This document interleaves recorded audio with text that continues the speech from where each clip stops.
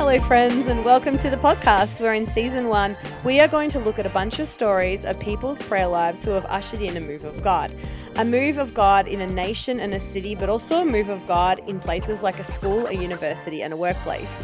As we contend for revival in our generation, these people have inspired my own prayer life and encouraged me to contend in prayer for revival in our cities and nations. It's my prayer that in the moment when perhaps we feel unmotivated to pray or we wonder if God is even listening, that the stories of these powerful yet very ordinary people will inspire us to continue to pray, to contend for encounters with Jesus, and to walk in His power in our everyday lives. I'm your host, Erin Planner, and I hope you enjoy the podcast. Welcome, y'all, and oh my goodness, today's episode, this lady is absolutely amazing. I did not know, I don't know if you knew, but I did not know that there was a revival that swept through India at the beginning of the 1900s. So basically when Wales was having revival spread sort of across the world at that time, beginning of the 1900s, and went as far as Japan and India. I had no idea. I was messaging back and forth with a friend of mine who's a missionary in Japan at the moment, and she was like, "Yeah, I didn't know." So I've watched her discover some of the things to do with Christianity in Japan, and we were just digging into what actually happened in Japan around the beginning of the 1900s with this revival that swept the earth. But it's not Japan that we're going to dive into today. It's actually India. And the woman that we're going to talk about today, her name is Pandita, which is a title that was given to her because of how many crazy, amazing things that she did for social reform. But Pandita Ramabai Saravati, that is my best pronunciation. And for all my Indian friends, please feel free to correct it. But Ramabai was one of India's most prominent female, actually, social reformers and educators. And a lot of this came from her sense of justice from different places, including the Bible. She played a really significant role in pioneering the Pentecostal movement in India, which is so cool to learn more about. She was a social activist, a Bible translator, an author, and her father was actually a translator of sorts. He would write and translate documents, and so beginning of the sort of middle of the 1800s, it was not very common for women in India to be trained how to read and write. And he, because that was sort of his bread and butter and his passion, he actually trained Ramabai to read and write in Sanskrit, and that was really unusual. And so basically he set her up in a very beautiful way to be used, not just in India, but she traveled a lot as an educator and as speaking on behalf of women's rights and children's rights to the UK and the US. And she spent some time in a college in England, and this is where she actually met Jesus. She joined the local Church of England, and she said that she also was traveling a lot in the slums in England at that time, in London at that time. There was actually a lot of poverty in London around that time. And she said it was traveling in the slums of London that she actually learnt to distinguish between what she calls the institutional church and what she termed as religion of Jesus. So I feel like she's saying here what she distinguished between church ritual and the practices and actually presence and Jesus, which is so amazing that this is like the end of the 1800s, beginning of the 1900s, and she's already saying that there's a distinction that she can make between Jesus and institutional church. Wow. So she returned back to India from her time in the UK and abroad in 1889. And even that is amazing because, y'all, she's not flying. She's taking ships. She's having to go on month-long ship journeys to get from one country to the other. So she returns back to India in 1889. Following her husband's death, she was only 23 when he passed away, which is so young. She opened a school for child widows in Pune, which I've actually been to. So I don't know what it's like now, was like then, but quite an industrial place in Pune. And there she basically set up this mission or home for widows and also child orphans, all female. A place where they could come and they could, get off the streets and receive a lot of love and education. I'll talk about that in a second. So the place was called Mukati Mission. She really was a true apostolic mother because her social ministries really sheltered, educated, and fed women and children. But they also taught them the Bible, and she nurtured a generation of new Christians within this Mukati mission. She also raised up and equipped and sent out, quite literally, she had at one time 30 evangelists that she'd sent out, women evangelists that had come from, orphans and widows. So like, I love it. So Jesus-like. It's the least in society's eyes that she raised up as evangelists and sent them out to neighboring villages.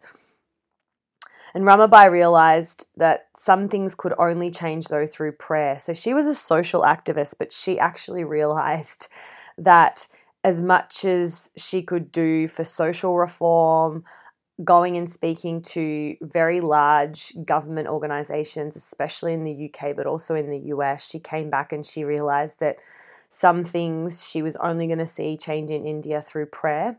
And she used her significant influence to encourage the women that were in the Mukati mission to pray for spiritual and social reforms in India. It's like, wow, what a revelation. I think sometimes we have those two things. It's like, either you can pray about it or you can go out and do social reform. And she was as heavily involved in social reform and justice as she was in her prayer life and creating communities of prayer to storm heaven. So as I was saying in the intro, in 1904, basically the Welsh revival started to break out, and Ramabai actually received word that this was happening in Wales. And so her hunger for the outpouring of the Spirit intensified greatly.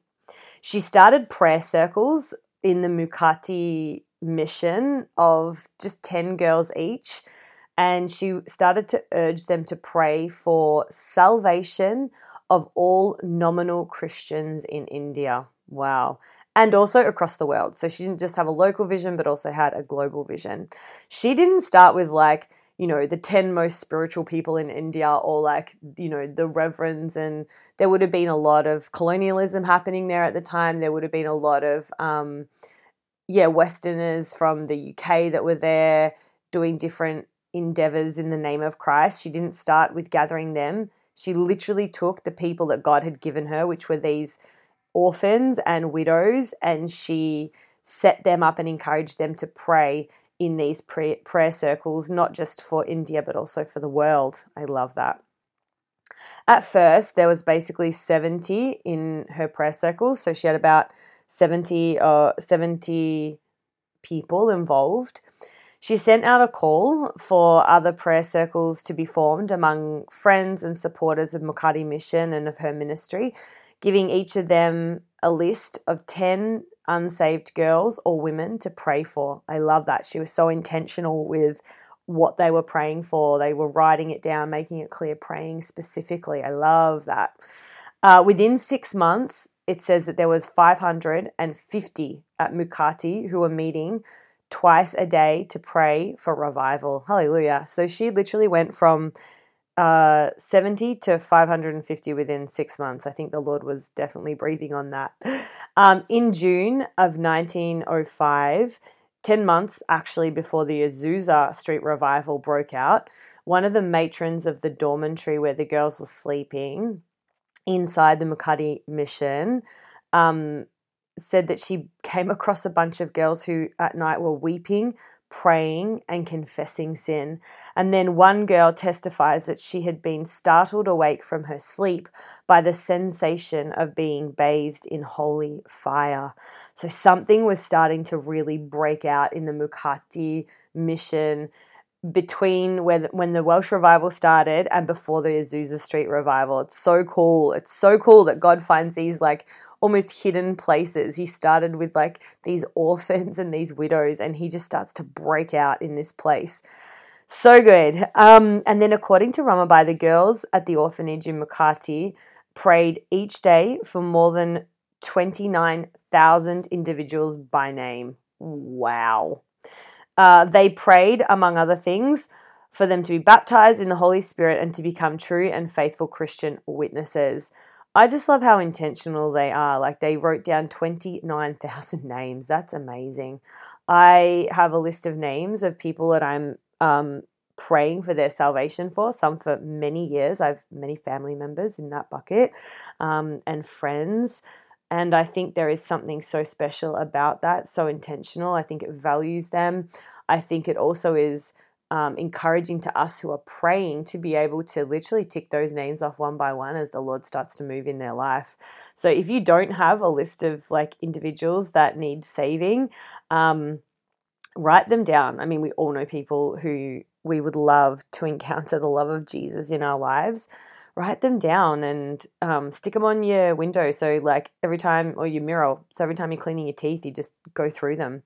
It's easy. Stick them on the dash of your car. I don't know, put them in places where you are every day. I don't know, if you're a mum, put them where you change baby, so that every time you're changing a nappy, you're just like, Lord, I just lift these 5 people up to you. Lift Jack, Jill, John, whoever they are, up to you. It doesn't have to be, an hour of like heavy, crazy intercession. It's like if every time you change a nappy, you're praying for those people, it's just lifting them up to heaven again. Anyway, I digress. So on June 29 in 1905, the Spirit fell upon a large group of girls with weeping, confession of sin, and prayers for empowerment. This was the marker of the move of God here. Manifestations recorded include several being slain in the Spirit and experiencing a burning sensation as the Holy Spirit moved through them. The next day, on the 30th of June, Ramabai taught from John 8, and the Spirit of God came in power, it says. The women and girls all began to weep and confess sin. I love that repentance is part of the move and the mark. Many were stricken down under conviction of sin while attending to their daily studies and household duties.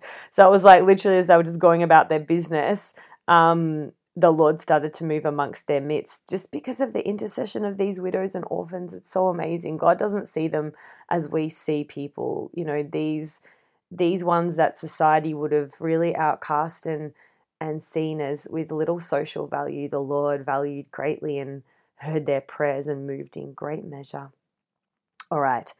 I have not to digress. I just love this story so much. Lessons were suspended and the women gave themselves continually to prayer. During these days of heart-searching repentance, many girls had visions of the body of sin within themselves, and they testified that the Holy Spirit came into them with holy burning, which they called a baptism of fire, and was almost unbearable. Wow. Young Christians that were there in the Mokati mission counted it a rare privilege to spend many, many successive hours in intercessory prayer for strangers never seen or known. For me, that actually says revival, where our hearts are so captivated by the Lord, where we are so understanding the privilege that it is to spend hours in prayer with our Lord, just lifting up what is on his heart to him, and to pray for people that we've never seen or know. I feel like, when our hearts burn for him, this is just a natural reaction of that, a natural byproduct of that. Other reporters of these revival instances stated that a great light was given to them. When delivered, they jumped up and down for joy for hours without fatigue. Hallelujah. They cried out with the burning that came into them and upon them. And while the fire of God burned the members of the body, while the fire of God burned the members of the body of sin, pride, anger, love of the world, selfishness, uncleanliness, etc., it says that they never ate or slept until the victory was won. And then the joy was so great that for 2 or 3 days after receiving the baptism of the Holy Spirit, they did not care for food. Wow. In 1906, it says that participants of this revival also started receiving the gift of speaking in tongues. I think that's amazing, because I feel like in moments where the Lord comes and his glory just takes over. It's like time just collapses, and you don't know if you've been there for 1 minute, 1 hour, 1 day. It's like you just get swept up in the presence of God, which I think is exactly how heaven will feel. Part of it is like time and space are just irrelevant. And I love that even their body was like just so overcome by the glory of God that there was no hunger. Jesus was just fulfilling satiating all of their needs, all of their even natural flesh needs. It was just they were so full of God and so full of his glory that all of those things seem to just disappear and fade away. Oh, so good. News about this holy fire, strange enough, at the Mukadi mission started to spread, and along with revivals that were happening simultaneously around the world. Many missionaries came personally to this small city to visit the Mukadi mission in response to the news of the outbreak of the Holy Spirit amongst the students. 2 little girls, this wrecks me, 2 little girls had the spirit of prayer poured onto them in such torrents that they continued to pray for hours. Prayer meetings would last 15 to 17 hours, just continual praise and prayer. And it said prayer in large meetings was like being under a rolling thunder. Hundreds would pray audibly together.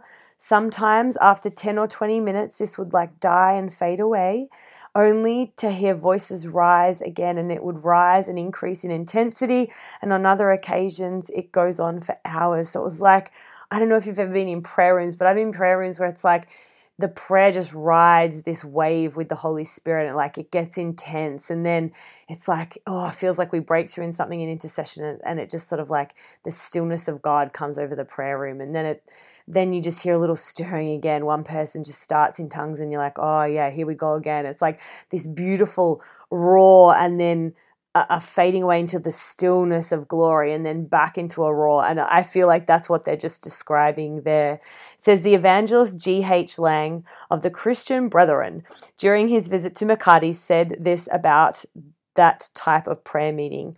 It was a new experience to hear 1,000 women and girls praying aloud at the one time. The sound rose and fell like the roar of the sea or the wind in a forest. Hallelujah. But what to a Westerner might seem like mere confusion did not strike me as so, for I had heard in Egypt a whole school of boys something similar in their prayer meeting. The mind of each was on his own recitations, undisturbed by the noise around him. Similarly, each woman and girl was oblivious to the rest and yet praying in unison. Hallelujah.